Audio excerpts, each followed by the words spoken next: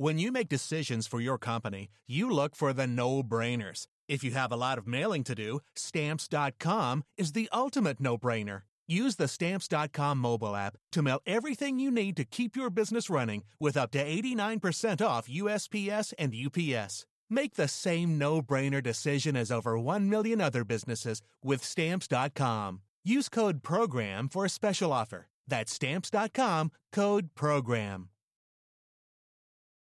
The worst part of the story I'm about to tell you is that even the things that give us the most joy can be used to deceive us.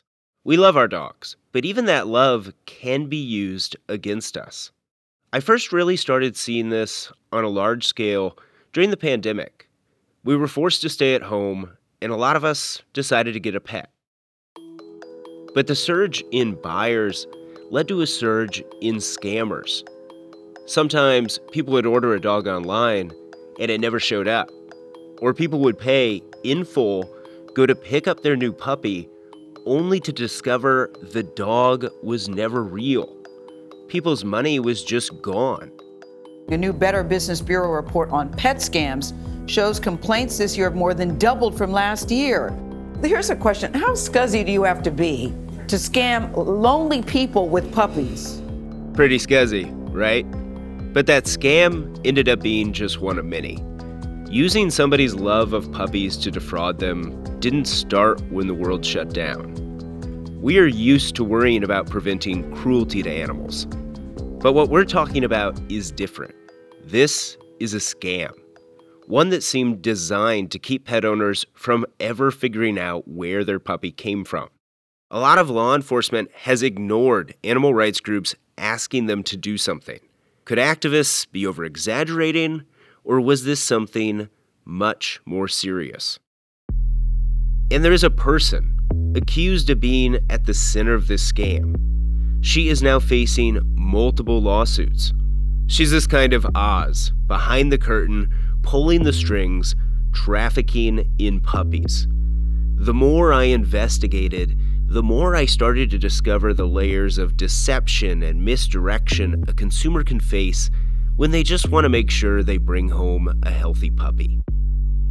The person who first introduced me to the depths of this fraud was Mindy Callison. She got her first dog about 12 years ago when she was just 19.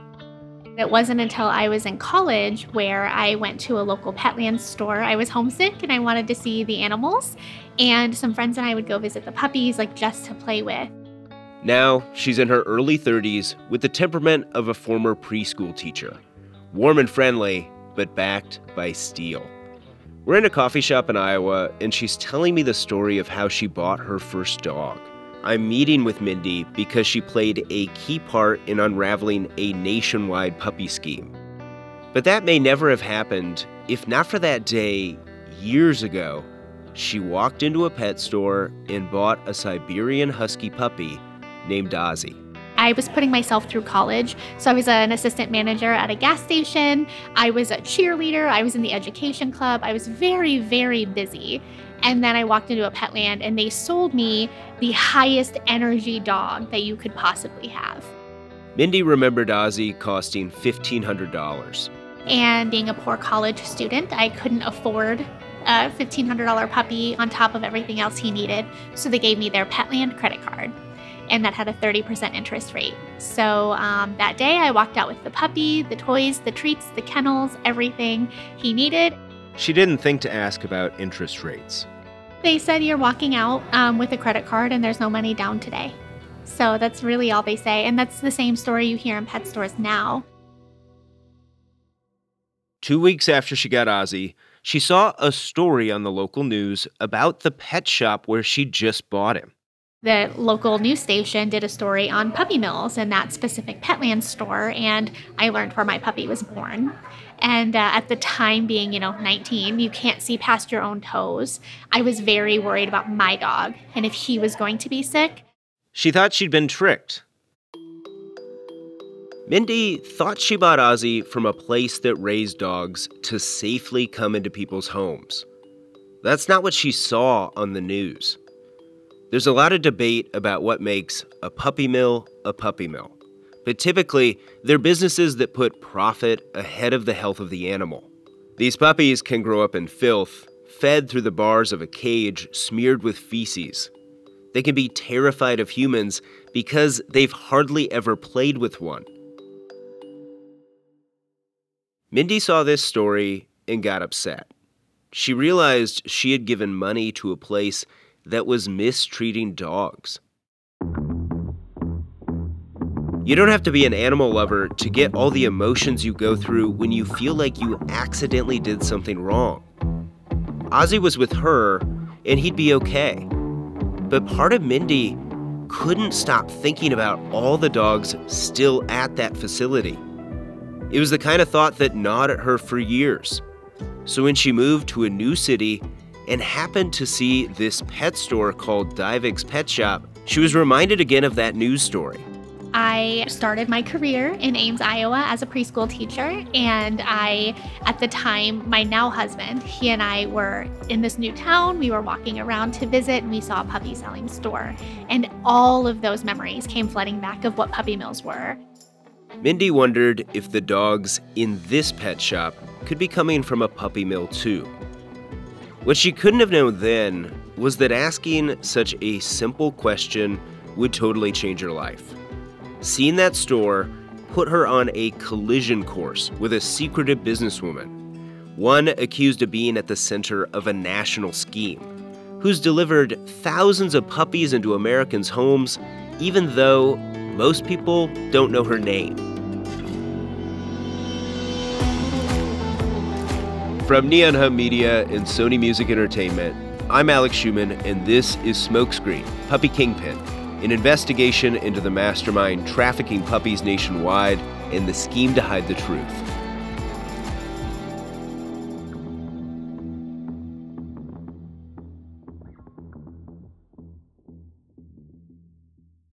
Have you ever felt like escaping to your own desert island?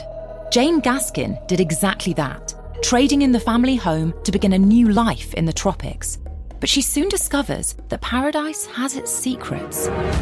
I'm Alice Levine, and this is The Price of Paradise, the island dream that ends in kidnap, corruption, and murder.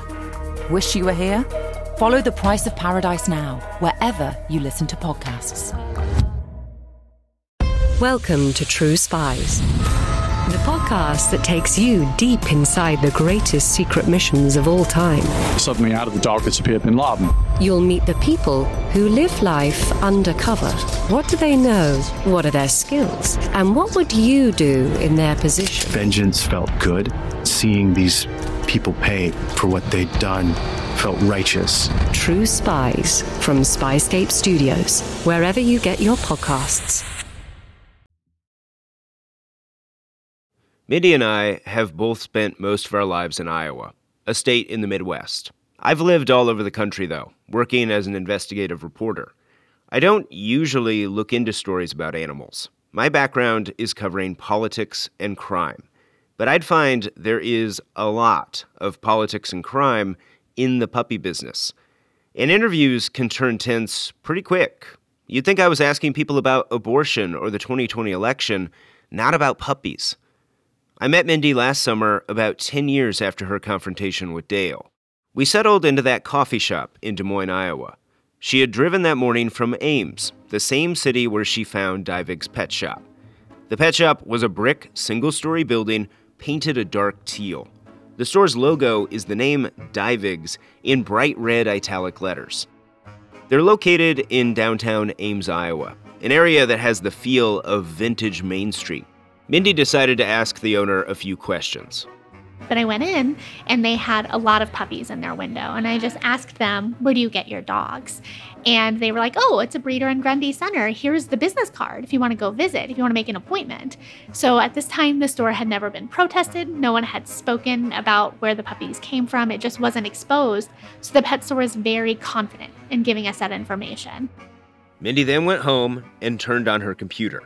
She wanted to look this breeder up online. She had figured out you can see a bunch of information about licensed breeders by going to the website for the U.S. Department of Agriculture.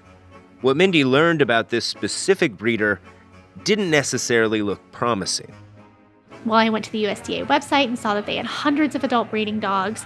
They had some violations like dirty kennels, cobwebs, things like that. So I made an appointment to go visit, and I went as a potential customer. Mindy was now worried all over again, but for a whole new group of dogs. Mindy drove with her friend a little over an hour from where she lived to visit the breeder.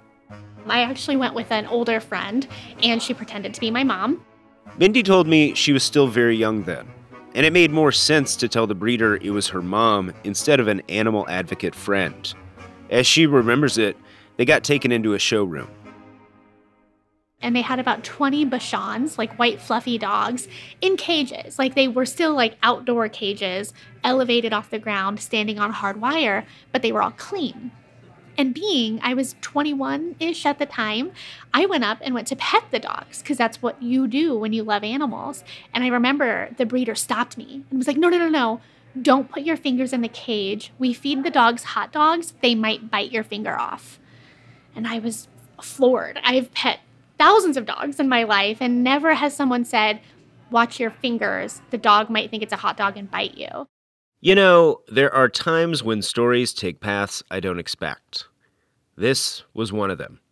Mindy wondered what people who could be buying one of these puppies at a store would think. Did they know their puppy might think their finger is a hot dog? And these were not the only dogs on the property. Mindy told me she spotted barns and other buildings that could house even more dogs. I asked, what's in that building right there? And the breeder was like, oh, honey, those are the honeymoon suites. It's too romantic in there for you. And I was like, oh, the honeymoon suites? What do you mean? And they were like, well, that's where the moms and the dads are making the puppies. So you can't touch the puppies because they might bite, and you can't see that other barn because it's a love shack? And they would not let me in the building. But they did bring out puppies for her to choose from. The puppies on top looked fluffy and clean, but their paws were filthy, and they smelled because, of course, they're still living in filth. And even the mothers that I saw, they were terrified of humans. They weren't, excited to see me. They're just, you could tell that they weren't handled on a daily basis like a pet would be. It was unsettling. Mindy left that day empty-handed. But I ran straight back to the pet store, and I was like, did you know that this facility you're buying from has this many dogs? I had my binder there. I was showing him, all of these USDA reports. Mindy thought Dale, the owner of Divig's pet shop, would want to know. He had given her the breeder's business card and didn't act like he was trying to keep anything a secret. So she showed him all of her evidence, the violations, her story about the hot dogs, and the honeymoon suites. And I'll never forget this man who was 3 times my age going, you silly little girl. I have partnered with this breeder for 20 plus years. Get out of my store. And so I did. I'm not about being arrested. I walked out of the store, but my heart never left, and I knew I had to do something. That wouldn't be the last time she carried a bunch of paperwork to confront someone and ask questions. She's taken this much further. So I saved every single commercial breeder across the country into my own database. Mindy's kind of become a valuable source of information. Not just for me, I mean nationally. For dog buyers, for investigators, and prosecutors too. And the day I met her, she brought what's become her trademark. They are these big binders filled with documents, tabs sticking out in a rainbow of colors marking certain pieces of paper. This was her evidence. Mindy's version of one of those boards people in TV use to solve crimes. They pin up photos of the suspects, key documents, and connect everything with strings as they piece together the mystery. Mindy just made hers portable. Everyone's gonna laugh, but I am literally like the Leslie Knope of the puppy mill world, puppy mill advocacy. I have binders on binders, and so people laugh at me because I always come prepared with a binder. Leslie Knope is actually a great way to describe Mindy. Knope is a character from the NBC show Parks and Rec. I've spent the last few months brainstorming, and I have some really great ideas, and I put them in my idea binders.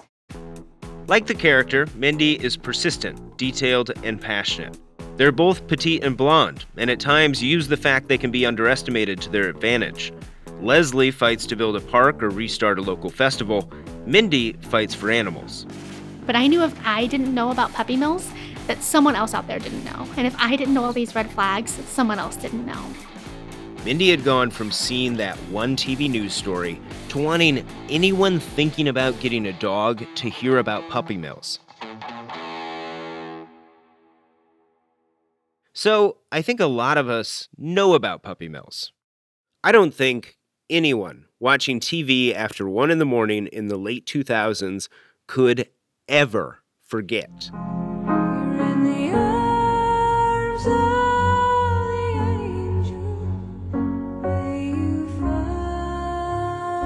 That song and that sad-eyed puppy turning toward the camera to guilt us for all eternity. Hi, I'm Sarah McLaughlin. Will you be an angel for a helpless animal? But Mindy didn't want to talk about that old commercial. She told me that while this is ultimately about helping and protecting dogs, this isn't just about cruelty. It's about fraud, too. There are scams and manipulative tactics using dogs to trick us. These companies know that we see dogs as our family, friends, and protectors.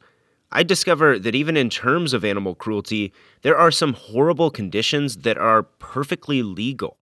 This is hard to hear, but these are some of the conditions that weren't enough to get a breeder shut down. Dogs with broken jaws, dead mice floating in drinking water, and a skinny puppy in so much pain they cry out when they're touched. A USDA inspector saw these exact conditions and wrote them down in a report. These breeders are putting profit ahead of the puppies, and they're allowed to stay in business. So how is that possible? What does the law allow? So let's think of a beagle. Everyone can kind of picture a beagle. According to the USDA, a beagle, depending on the size, could live in a cage the size of your oven its entire life. Or a smaller beagle could potentially live in the size of your microwave its entire life. As long as, according to the USDA, as long as the dog can sit down, turn around, and lay down, that's all it needs its entire life. You can hear in the way Mindy says, according to the USDA, she doesn't agree that that should be the standard. So she is arguing for laws to be changed. But for Mindy, this issue goes beyond the way we're used to talking about animal rights. Everyone writes animal advocates off as crazy, right? Like we're radical activists, we only care about dogs, all that stuff. But really at the heart of it, this is a consumer protection issue. Mindy mentioned one store that charges customers 188% interest to finance a puppy. That's a punitive number. But, as Mindy points out, the public doesn't know better. Mindy and all advocates rely on that notion. If we all only knew better, maybe we'd change our ways. Mindy thought Dale Divig would change after she talked to him. The cages, the secrecy, the hot dog fingers thing. But he'd called her a silly little girl. He didn't think Mindy knew what she was talking about. I decided that day that I left the store that I needed to do something, and I hosted my first ever peaceful protest. I was terrified. I didn't think that I would ever be that person, and it turns out I protested that pet store every single Saturday for 6.5 years. 6.5 years. Every Saturday. She would stand outside, sometimes alone, sometimes with a crowd, but there'd she be. Part of some people's Saturday morning drive, standing in front of Divig's pet shop holding a handmade sign.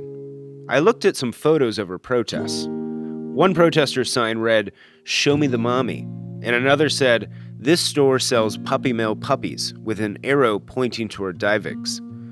At the same time she started protesting, Mindy started a blog. She called it Bailing Out Benji. The goal was to show consumers where their dogs were coming from by publishing publicly available breeder records. We file all these FOIA requests all the time. I want to know exactly where pet stores are getting their puppies so I can tell the public. Going back to Divig's, no one had told the people in our city that this is where he was getting his dogs until I started talking about it. Telling people is what Mindy considers her best weapon. So when I put all of this stuff on our website, I don't just put the worst breeders that these stores are using. If they're using a breeder that has 8 adult breeding dogs, I note that. I want the customers to have as much transparency as possible before they buy. Mindy was and is betting that if she gives customers a way to see where their dogs come from, that transparency will lead to a huge change. She's hoping people won't want to buy from breeders whose businesses mistreat dogs. And if demand for their puppies slow, well, those breeders go out of business. She's trying to get people to think before they buy, like a lot of us do with food now. After all, people buy single-origin coffee to support specific farmers who are sometimes pictured smiling on a bag of beans. And now Purdue claims no antibiotics are ever used on its chicken, all to appeal to customers. There are the people who care deeply about where their food is sourced, but there are those who think getting to the bottom of those questions is overkill, or those who simply don't think of them at all.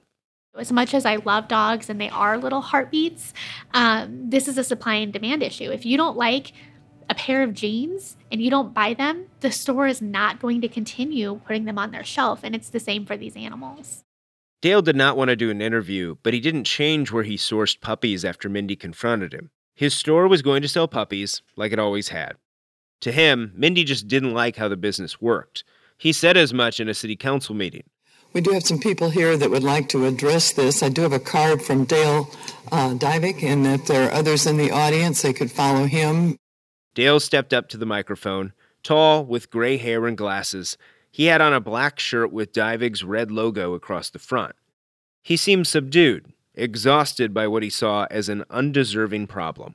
My name is Dale Divik. I own the pet shop in downtown Ames. I've had protesters in front of my store trying to discourage customers from coming in. For those who may not know why they are there, it's because they don't want us to sell puppies. More than 4 years into Mindy's protest, Dale tried to get the city council to pass an ordinance that'd make it nearly impossible for Mindy to keep protesting outside his business. Still, if you look at it from Dale's perspective, he wasn't technically doing anything wrong. We are licensed to sell puppies. We buy from 2 great kennels that are state inspected. He wasn't charged with breaking any laws and had run pet stores for decades. Nothing state inspectors found had led them to shut down his breeders. I think the protest mainly started over a personal issue of one of the protesters, and it's kind of a vendetta now to put us down for selling puppies, and people want puppies, but they just, instead of going to the shelter, it's a great place to go if you need a dog, but it's not for everybody, but they just don't want us to sell puppies. It's their way or no way, so. At times, Dale was reading straight from some papers he brought along. He'd flash a knowing grin, as if to say, "Can you believe what I'm dealing with?" Dale's proposal to the council would have made it harder for anyone to protest in town. He wanted to make it so protesters would be required to be moving at all times, no standing still. We fully understand and respect the right to freedom of speech. However, we feel that the city, which a business is part of, should adopt some ordinances to protect all businesses. Dale thought Mindy was being unreasonable. Business owners have been saying that about advocates for decades. What's changed is that Mindy and other advocates have now essentially said, okay, if the law treats the dog as a product, then these businesses are knowingly selling faulty products, sick puppies. The city council decided that Mindy was allowed to keep at it. Dale lost, and Mindy kept protesting every Saturday. When I first went into the store that first day, he had dozens of dogs in his window available to pay, to buy. And the very last month, 2 months, 3 months, he had 2 dogs a month he was selling. The puppies were sitting longer, they were getting older, they had to go on sale, and he was losing more money. Divik's pet shop shut down in 2017. His very last day, one of my volunteers made me a cake that said, "You silly little girl," because that's the first thing he ever said to me.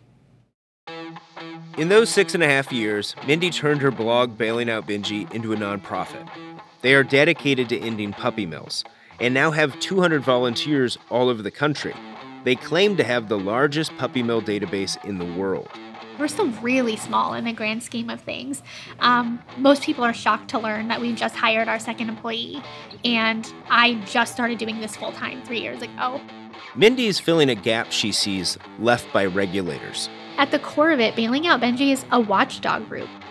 She and her volunteers hunt down and document both unlicensed breeders and those with violations who are still allowed to operate. We have spreadsheets that we keep so we know exactly how many animals are going into different states, who's transporting them, who bred them or brokered them. We have so many spreadsheets, you would probably laugh. Mindy is literally tracking puppies going across state lines, like a detective with no jurisdiction. She's piecing together clues and building an amateur intelligence agency to get a full picture of a puppy's journey from a breeder to someone's home. As she's doing this, she's learning about the industry and the people in charge. The people ensuring the entire system and supply chain continues. One name in particular keeps coming up, Jolynn Nothey.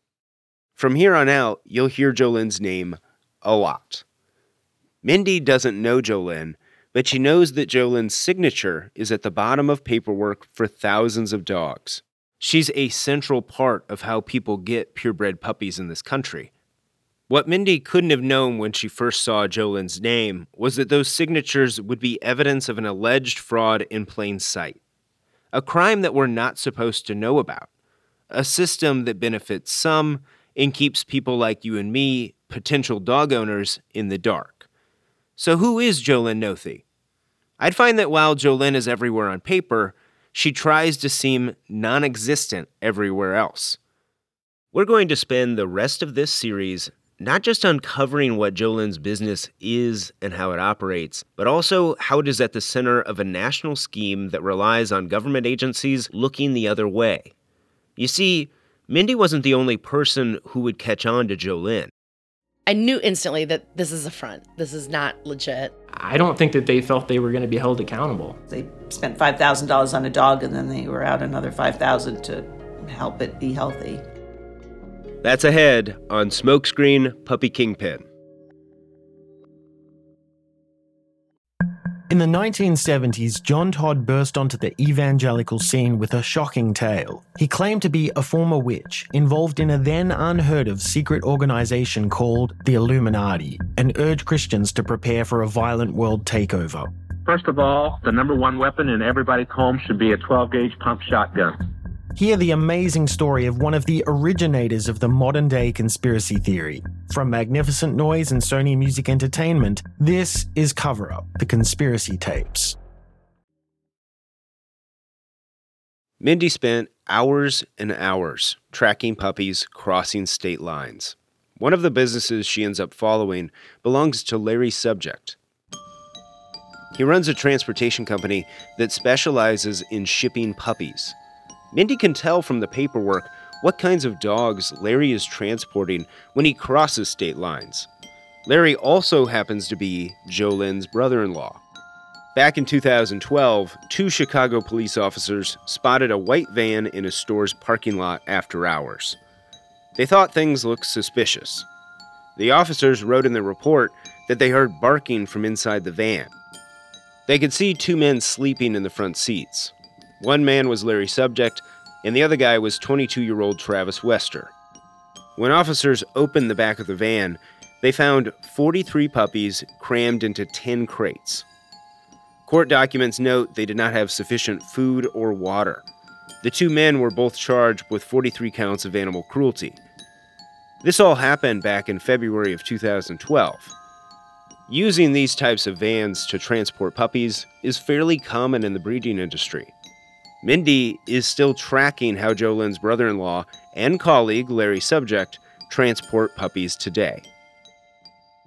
Essentially, the puppies all go into the backs of a van and they're organized by size because you want to fit as many dogs in the van as possible. So they have to also provide 6 inches of extra space to these puppies. So some of them are in like a shoebox looking cage. Mindy and I are still talking at the coffee shop in Des Moines. She tracks shipments like those by using what are called CVIs. CVI means Certificate of Veterinary Inspection. They are the key to figuring out where a puppy really comes from. Mindy reads them to unwind. Most of the time, that's all I do. It's kind of what I do to relax at night, which sounds really weird, but I sit and watch Netflix or whatever, listen to podcasts, and I just go through CVIs. You're supposed to fill out a CVI anytime you transport a dog over state lines. It's like a temporary passport that allows the dog to travel. It lasts 30 days. This is USDA requirement. If your animal, even our personal pets, if we cross state lines with our personal pets, technically you need a CVI. Most individuals do not do that, right? Like if you're on a road trip or you're moving, you often don't get a CVI. But commercial breeders know they have to. What Mindy discovered while looking at CVIs is that the dogs often do not go straight from a breeder to the pet store. They make a pit stop on the way. The stop is a business called a puppy broker. Think of them as middlemen. They buy puppies from breeders and then resell them to pet stores and private buyers across the United States. Sounds pretty straightforward, but crucially, they're doing something more consequential than that. Brokers exist to continue this lack of transparency in the industry. Brokers are at the center of the pet store puppy business. They go from breeder to breeder to get puppies, take them all to a central location, get them new health certificates, and then send them off to buyers. The broker that got most of Mindy's attention is based just 90 miles north of her. The warehouse where they keep their puppies is surrounded by nothing but miles of farm fields and wind turbines. It's from here puppies start their trek in vans to New Jersey, Florida, and Washington. This broker is called Jack's Puppies. That's Jaks. The letters stand for Jolynn and Kimberly's Puppies. Jolynn Nothey is the co-president of Jack's Puppies. She keeps a low profile. Very low. So low that I even had a hard time figuring out how to pronounce her last name correctly. I noticed each person I talked to pronounced it differently. It's spelled Noethe. And it's Noth, not Nothey? I think it's Noeth. Noeth? Jolynn Noth. I think that's how her name is pronounced. I've never actually heard her last name pronounced. Nothey. I do want to ask, because you've served as her spokesperson, how do you pronounce Jolynn's last name? Nothey. There's not much online about her either, besides some mentions on her college's honor roll. The only interview I can find that she's ever given was in 2019. It was with a local Iowa TV station after donating money and gifts to a charity that benefits children. From grandparents to grandkids, Jolynn Nothey's entire family forgoed their gifts to give back. The things we go through are nothing compared to what these families go through, and the fact that we were able to put ourselves aside and help other people so where they didn't have to worry about things. That was Jolynn talking. She said the family had just decided 2019 was their year to give back. According to the report, at least one of the kids' gifts included a trip to Disney World. Jolynn has brown hair down to her shoulders and is seen hugging different people in the news story's video. The rest of what I figured out about Jolynn so far comes from lawsuits where she's had to testify on the record. Jolynn has estimated she does between $10 to $15 million of business a year. That's gross revenue, not necessarily how much Jolynn makes herself. Jolynn doesn't have children and isn't married, but a constant part of her life has been working with dogs. Mindy is able to track where Jolynn is shipping puppies by looking at those CVIs. She flips to one. This is the East Coast delivery for August 26, 2019. You can see exactly how many pet stores they're making deliveries to in this, and it's about 40. So in one day, Jack's Puppies is selling hundreds of puppies on one day, and they are going to pet stores in Florida, in Washington, in Texas, in California. So they are going all over the place. People buying puppies at a pet store on the East or West Coast may assume the dog comes from just up the road, or at least from the same state. That's often not true if you're buying from a pet store or some rescues too. Just like other animals and food, dogs are primarily bred in agricultural states. Mindy sees brokers as a tool to make that harder for consumers to figure out where their puppy was bred, a way to hide their true origin. The brokering world exists, so when Petland says we're only buying from breeders without violations, most of the puppies going into pet stores are coming through brokers. Brokers claim that these puppies come from humane breeders, but the documents a customer usually sees to check that information are created by the broker. those certificates of veterinary inspection, or CVIs. And in the case of those dogs, the latest CVI will hide the breeder and only show the dog came from Jack's Puppies. That's their source. Mindy turned to another page in her binder. One day, all of the puppies being picked up by Jack's, going to pet stores in California. And so as you can see, I've got notes like my notes on this side. Several of them are from Horrible 100 puppy mills. These are breeders with violations. And so by filtering their puppies through a broker, no one knows where those puppies were actually born. A Horrible 100 puppy mill is a reference to this list done by the Humane Society of the United States. The nonprofit puts out a list every year of facilities that rack up violations but are able to keep their license to breed or sell dogs. Violations that lead to dogs dealing with coccidia, worms, and the small living spaces we talked about. But the problems get worse. There's a highly contagious disease called parvo that can be fatal and expensive for an owner to treat. Some animal rights activists go undercover with cameras to show what's happening at puppy mills. The female dogs can be required to start having puppies as young as 6 months and as often as it's physically possible. When older female and male dogs can no longer be used to breed, they can be abandoned or killed. This is the kind of behavior Mindy thinks brokers can hide from consumers. One of these undercover videos, from a group called CAPS, goes around to pet stores asking staff where they get their puppies. I get these guys from a place called Jack's. What Jack's does is they go through and they get puppies from breeders. So do all your puppies come through Jack's? Is that your distributor? Jack's Puppies is actually the puppy broker that we use to help us find the puppies. Y'all got it from the Jack's. broker, yes. Y'all got it from Jack's, Yes. okay. They cut between hidden cameras at pet stores where staff say they buy from Jack's Puppies, and then visits to puppy mills where the person giving the tour tells them they sell to Jack's Puppies. There's a broker from Iowa that buys from Jack's. Okay. So, if you connect the dots, pet store owners and accused puppy mills are working together through Jack's Puppies. Mindy does not do undercover videos. Instead, she solves mysteries with spreadsheets, and she tracked the same connections with Jack's. To her, Jack's does two important things for pet stores and breeders.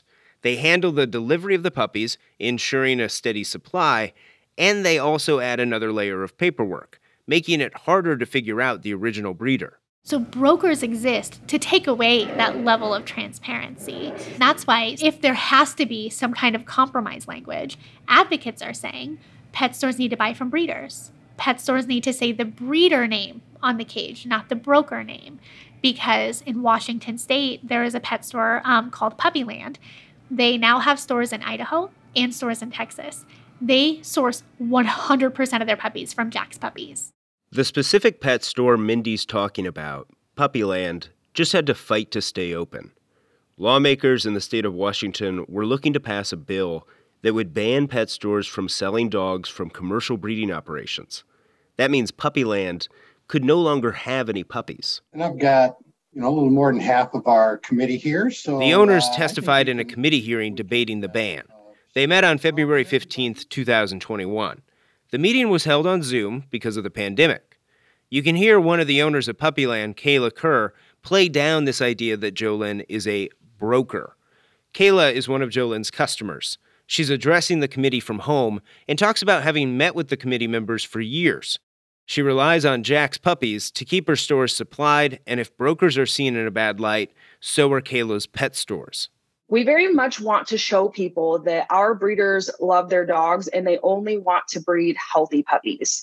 So before we get our puppies in-house, they're all taken to one central location at this holding facility. You can call it a broker if you want. They are microchipped, they're checked by a vet, and their paperwork is entered into a computer so that we have a digital copy of their files. She's saying there's nothing to see here. Brokering isn't necessarily a problem. Jolynn never showed up at the committee hearing. She submitted testimony in an email. A couple others did vouch for her in the hearing, though, including Ben Heller. He's with a company that makes vaccines for dogs. Ben is talking to the committee from what looks like an office. And I believe one term I've heard over and over again is the term broker. and giving the idea that the broker is some type of peddler of unhealthy puppies from the breeder to the pet store. And I just like to mention that that is the wrong image of the broker. The brokers realize there's no value in selling a sick puppy to the pet store. There was even a veterinarian who'd worked with Jolynn. His camera didn't work, but he still wanted to add his 2 cents. None of my breeders are selling puppies with congenital abnormalities that we can find. In her email to the committee, Jolynn called the accusations from people like Mindy and other animal rights advocates outright lies. She wrote, quote, "A broker's job is to ensure that all puppies they source from breeders arrive in a pet store legally, safely, and healthy, ready to find their forever home. Jax specifically strives to be one of the best." But here's the thing.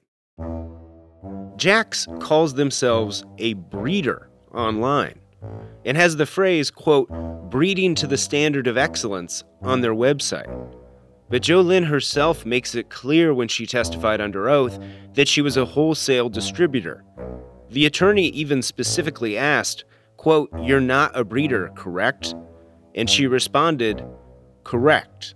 She also referred to herself as a licensed wholesaler in her email to state lawmakers. That's what makes Jack's website confusing. The site literally says Jack's Puppies of Britt, Iowa - professional breeder - dog show handler. But when you say that your job is raising puppies with love and care, she doesn't raise puppies. She doesn't have adult breeding dogs on her property. She has a windowless outbuilding that she warehouses puppies in for a week, 6 days at a time sometimes, in order to get them on her own CVIs to go to pet stores. There are real reasons someone would want to be known as a breeder. Well, Jack's Puppies has to be licensed with the USDA, and Jack's has no violations. They have a spotless record. If you were a breeder with several violations, you might prefer your sketchy record doesn't come up when somebody traces their new puppy. Each puppy that goes through Jolynn's warehouse gets new paperwork. Mindy thinks that ends up hiding critical information from customers. If a new dog owner were to Google Jax or look them up, they could get the impression Jax was their dog's breeder. A customer might not think to look much further beyond that.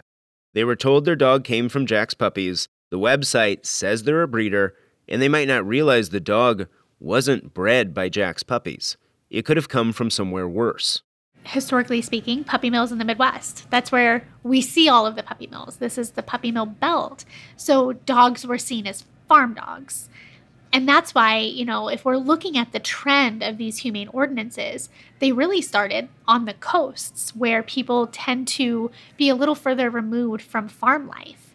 And so when someone has a, say, $4,000 dog that walks around with her in her purse and she goes to brunch with her and, it is a very spoiled family member, it is abhorrent for that person to think that that dog's mom is in a puppy mill in the Midwest suffering. Lawmakers in Washington state decided to grandfather in pet stores already selling puppies, but banned any new store from the practice.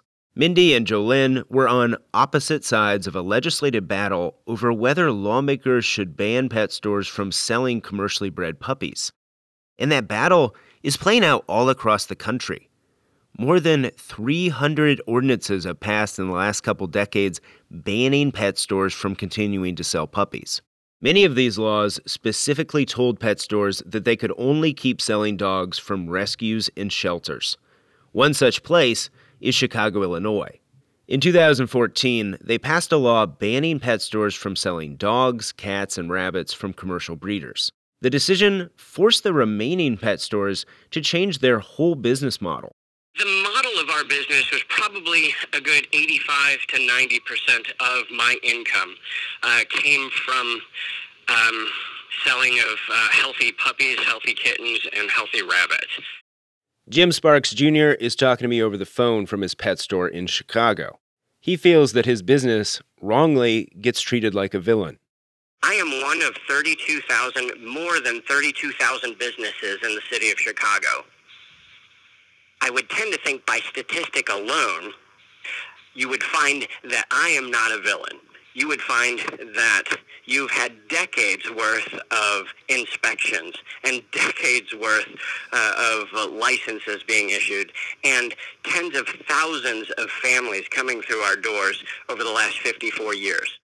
Jim's situation is an example of the kind of pressures these bans are putting on people's livelihoods. The business Jim's family has used to survive for 5 decades is now illegal. But pet stores, dog breeders, and people like Jolynn aren't just going to let themselves get shut down. They claim to be victims of a propaganda machine, part of this much bigger battle that's playing out in America, a fight that's getting so fierce it caused this brand new kind of fraud to spring up. Jolynn wasn't going to walk away. Her family would manage to get their 43 puppies back from the city of Chicago. Their 2 employees would get out of jail. And Jolynn would keep sending puppies to Chicago for years. One of her customers happened to be pet store owner Jim Sparks Jr. Jack's Puppies has always been a friend of the pet industry favorably in the fact that they are always on top of their game, making sure that these animals are healthy and beautiful, that their inspection reports are what they need to be. Yeah, you've never had a bad experience with Jolynn. I have not, but that doesn't mean that some people have or have not. Again, I believe she works hard. Is she perfect? No. Am I perfect? No. My question is, how imperfect are we talking? If we're going to shut down someone's business because they support something called a puppy mill, it's important to understand what a puppy mill is actually like. What are the kinds of inhumane conditions Jolynn is accused of supporting? In order to get why these bans are happening, we have to see a puppy mill and hear from a breeder unfiltered.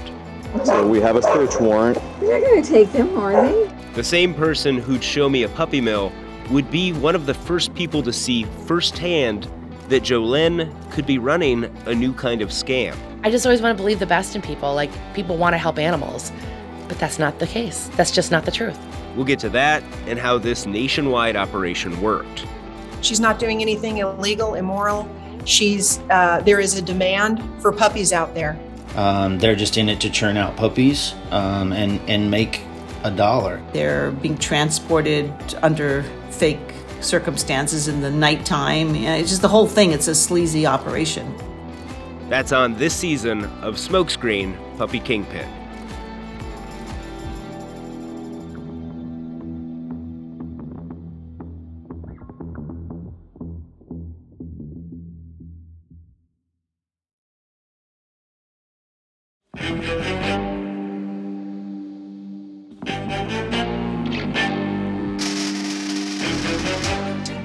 Smokescreen Puppy Kingpin is a production of Neon Hum Media. It is reported, hosted, and written by me, Alex Schumann.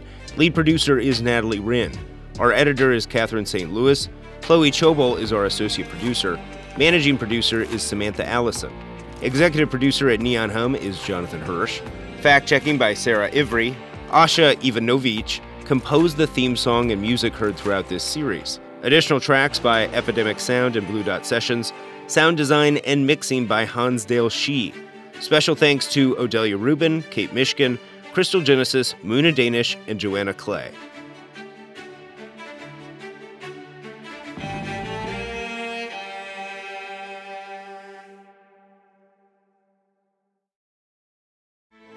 Grand Canyon University's RN to BSN online degree program makes earning your bachelor's in nursing possible. Balance online coursework with local in-person clinicals to position yourself for potential leadership opportunities in the time you have from wherever you are, leaving room for what matters. Achieve your goals with your personalized plan and team behind you. Find your purpose at Grand Canyon University. Visit gcu.edu.